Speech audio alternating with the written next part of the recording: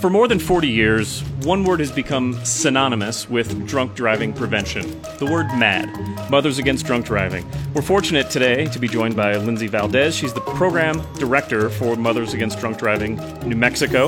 Lindsey, thank you so much for taking the time to be with us today. Yes, of course. Thank you so much for having me. So let's start with, for anybody that doesn't know, what is Mothers Against Drunk Driving? Sure. Mothers Against Drunk Driving, or MADD, is a nonprofit organization. We're really throughout the country, as well as here in New Mexico. So we are an organization that works to prevent drug and drunk impaired driving crashes, and we're there to support victims who have already been impacted by those crashes. Well, and you guys, I think, there was this.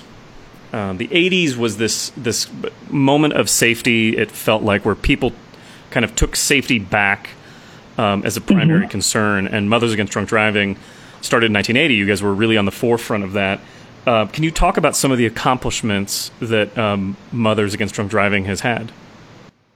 Absolutely. So you're exactly right. Back in the 80s, there really was not a focus on traffic safety. That's kind of when seatbelts and, airbags and these types of really focus on traffic safety started. So it was founded by Candy Lightner. She had lost her daughter to a repeat impaired driver.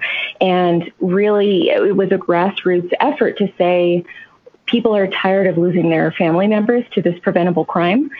So really starting back in the 1980s, pushing for stricter impaired driving laws that really didn't exist before that.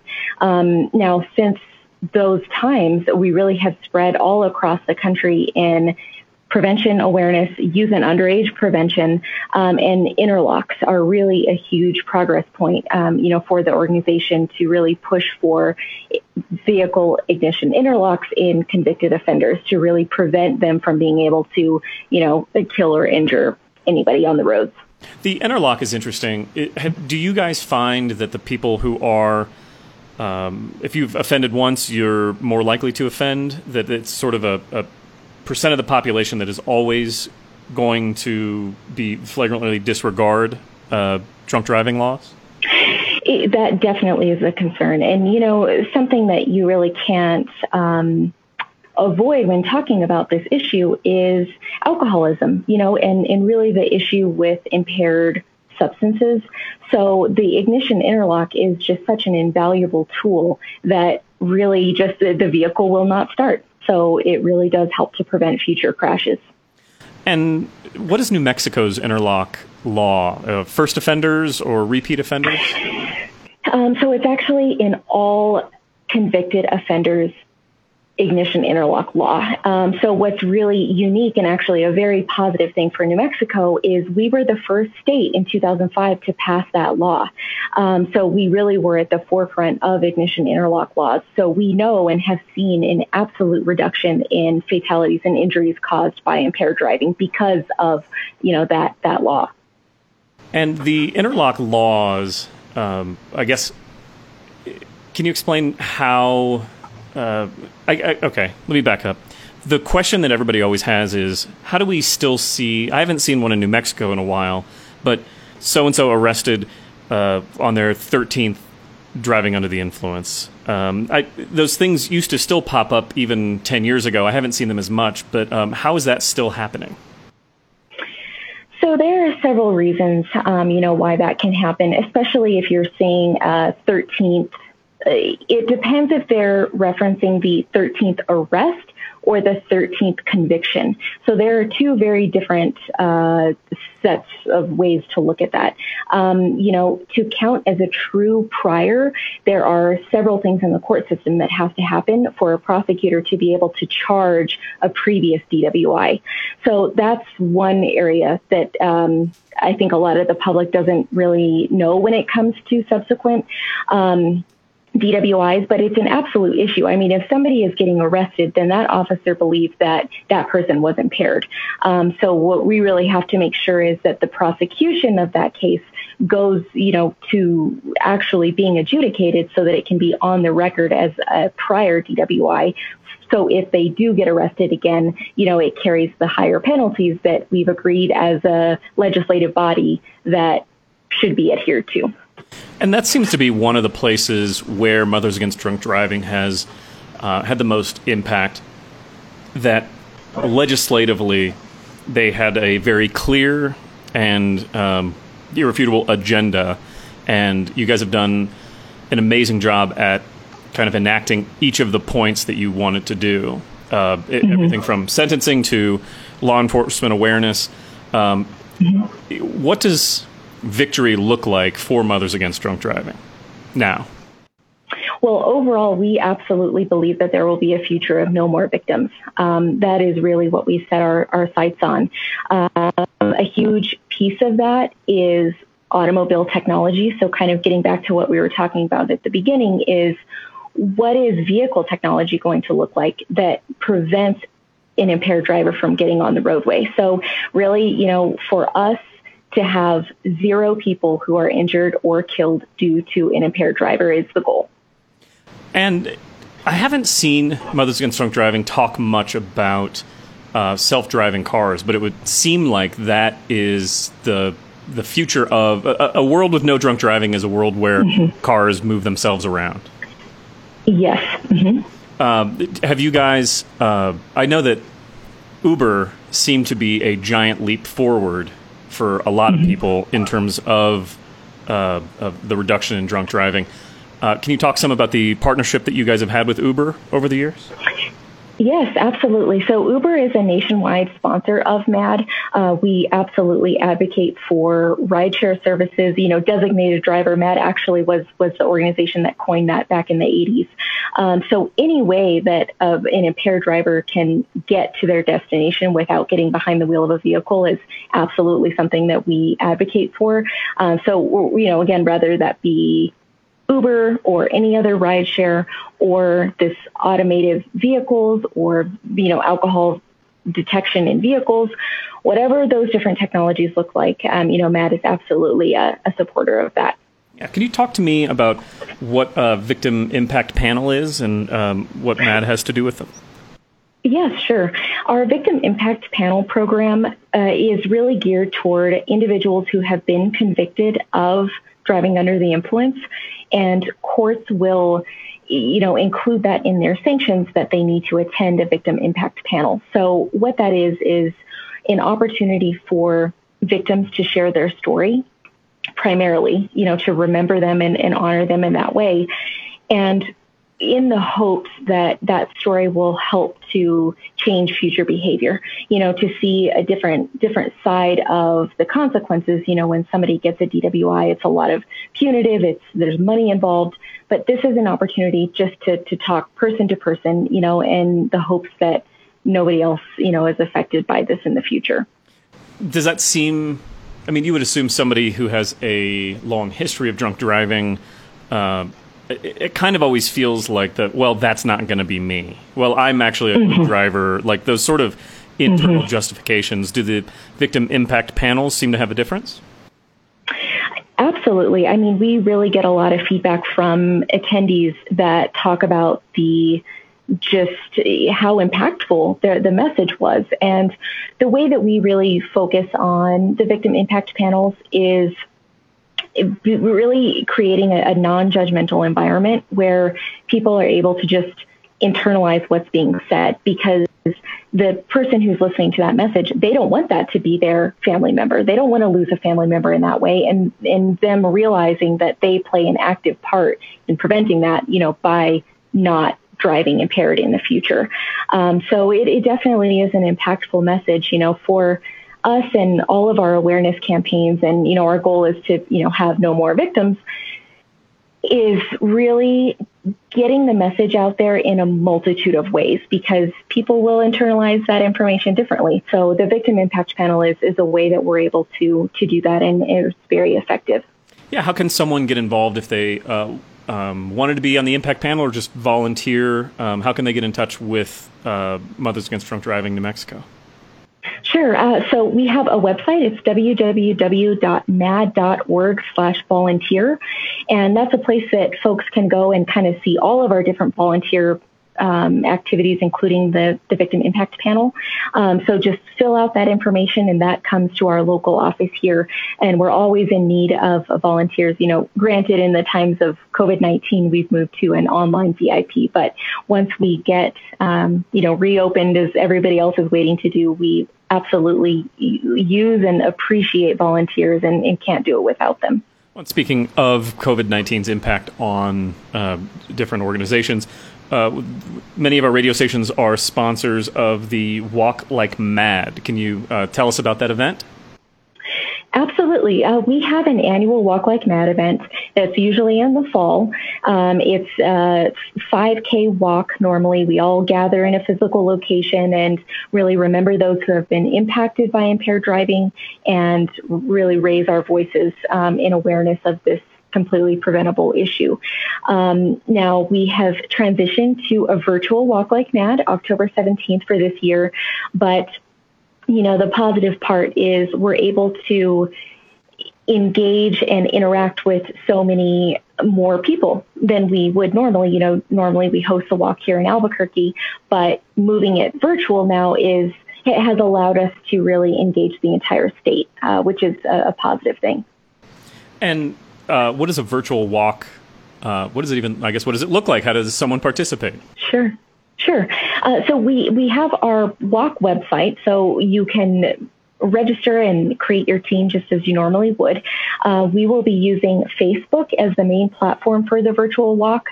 So basically the morning of October 17th, we'll want folks to stay tuned to our Facebook page where we'll be having a whole stream of content from our community sponsors, community leaders, all different walkers and teams to really encourage people to still go out on that day, raise awareness, remember your loved ones, and kind of have that platform to be able to share all of that. Wow, awesome. And how does someone sign up for Walk Like MADD? So that will be at the website as well, www.walklikeMADD.org/NMWLM. So I know that's kind of a lot of information. Always the best place to find information is our Facebook page, which is at Facebook at MADDNM. But that's the website for the walk. So, it has a little bit more information on what the virtual walk is going to look like this year. But we're hoping to get, a lot of engagement and participation from around the state. I have a question, and I don't know what better way to ask it. Today we're speaking with MADD, Mothers Against Drunk Driving, New Mexico, Program Director Lindsey Valdez. So my question is, what's wrong with New Mexico? It seems like as other states do a lot better with impaired driving, New Mexico just kind of has a very flippant attitude towards it in relation to the rest of the country. We've obviously come a long way from where we were, but it seems like it's a much more common event here than it is in other states. Or is that just my perception? Your perception is somewhat correct. We have challenges here in New Mexico, one of them being that we are very widespread geographically. So different, city centers, if you will, are spread out. There's a lot of rural areas. And with that, we really don't have public transportation. I mean, here in the metro area, we have much more, many more options than in other places. But there are a lot of New Mexican towns that don't have Uber, don't have Lyft, no type of city transportation. So when people travel and, want to go to the restaurant or the bar, they don't have options. So they kind of fall back on, well, I'll just drive home myself. So that's definitely a contributing factor to our levels of fatalities and injuries. And how do you combat that, the rural element in places like New Mexico? Absolutely education. Even if we don't have these really efficient processes like Uber, Lyft, easy ways to get home, then designate a driver. It's just really getting home the message that it can be you that gets arrested. It can be you that kills an innocent family. It can be you that, wrecks your whole life over this completely preventable issue. It's just working to get folks to understand that it can happen to you.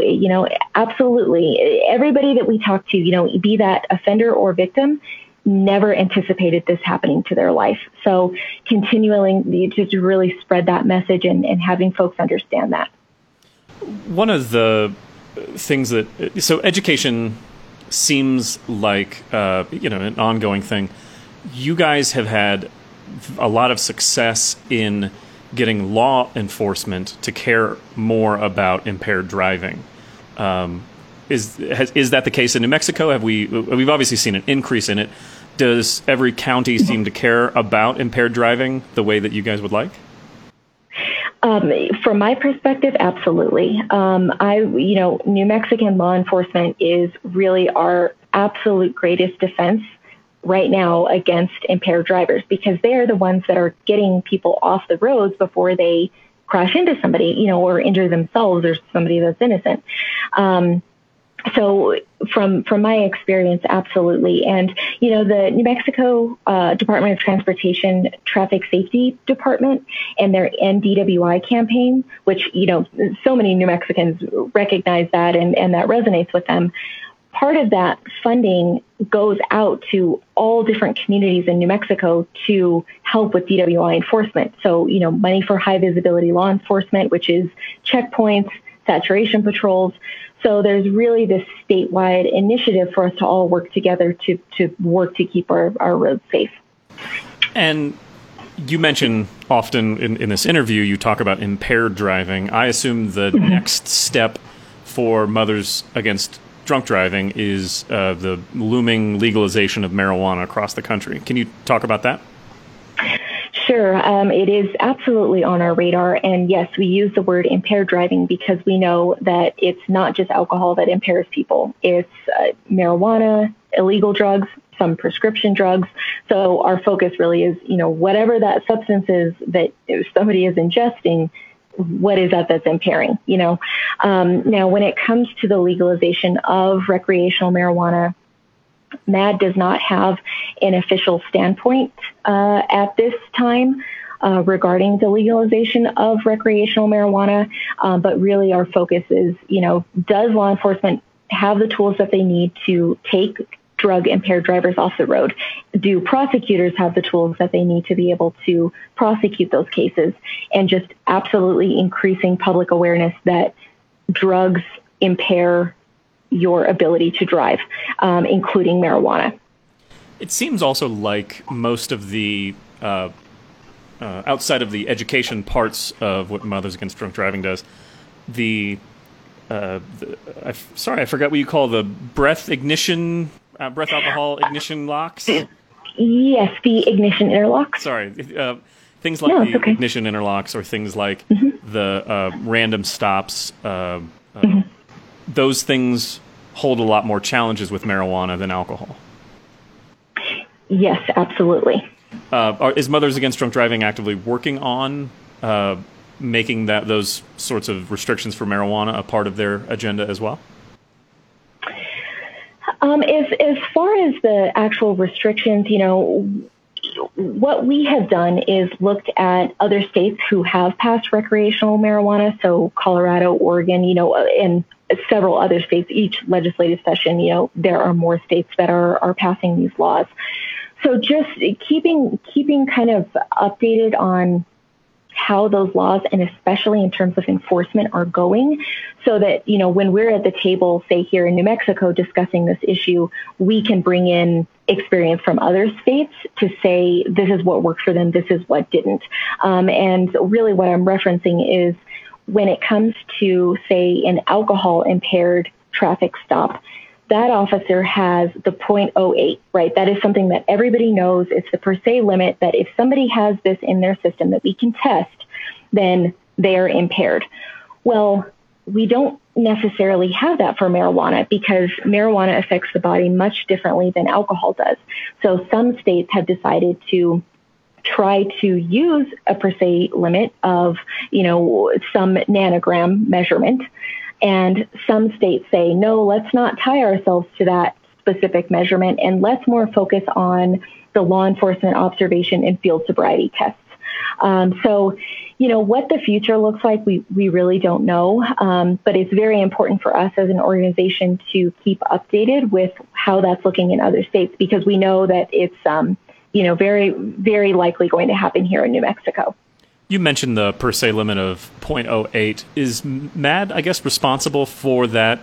I guess two questions. Is that now in every state, and was MADD the driving force that created that to be the number? Yes, absolutely. MADD was involved in that in the 80s. That was something that they worked on as well. Every state does have at least a 0.08 per se limit for the BAC, and there are a few states that actually have 0.05. Oh, wow. I wasn't aware of that. Mm-hmm. And is that something, the 0.05, something that MADD New Mexico would want to put on their agenda as well? It's not something that we are currently working toward or on our kind of big push. MADD as an organization does support legislative efforts. If there is somebody who is really wanting to push that, that is something that we would get involved with to help support, but not something that MADD New Mexico is bringing to the table at this time.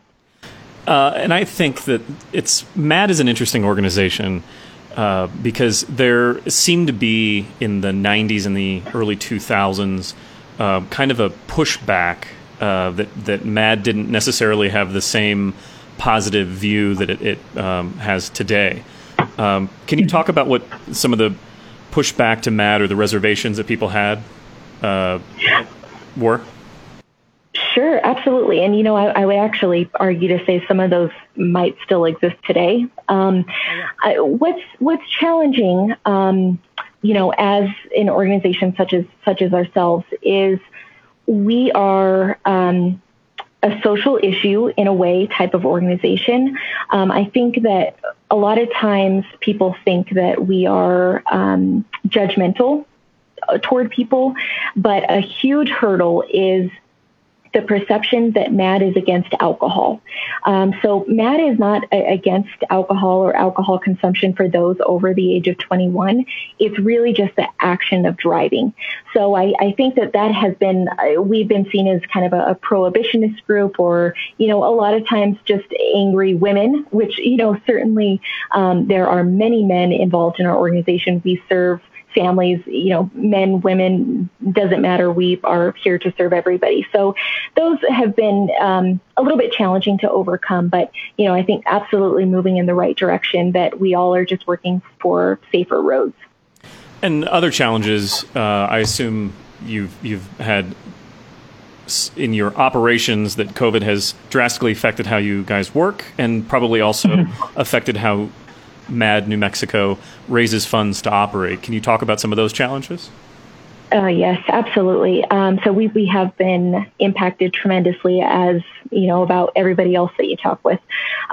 So back in March, we stopped having our in-person victim impact panels that we were talking about earlier, and that is the largest revenue source that we have here in New Mexico to fund our office and be able to provide those free victim services and free prevention programs. We've had to postpone an annual fundraising breakfast, and our two biggest fundraisers, our Walk Like MADD and Honoring Heroes, have moved virtual, which is all a new frontier for every nonprofit, but it has been extremely difficult to raise the types of dollars that we need really to be able to operate here in New Mexico to do what we do. So as part of that kind of challenge, we created a Save the Services campaign that's actually still going on now as a way to, communicate with the public that we are having a hard time. We do need help to be able to sustain our services here in New Mexico. So it has been challenging, to say the least. And the victim impact panels, did those make their way into a virtual world? They did, yes. So we offer an online victim impact panel, which, lucky enough for our organization, this program had actually been in the works for a few years. So it had launched prior to COVID-19. So we were able to have this program, really ready to go right when we had to close our in-person panels. So this online VIP really is a great alternative for folks who are needing to take a victim impact panel, to be able to still get that really impactful message while still, staying safe in virtual format. Do you think that the virtual panel has the same impact as the in-person? I think that our in-person panels are absolutely, I would say, more impactful, but not to say that our online VIP is not. There's something different about being in a room full of people and hearing a live speaker that, you really just can't replicate in a virtual setting.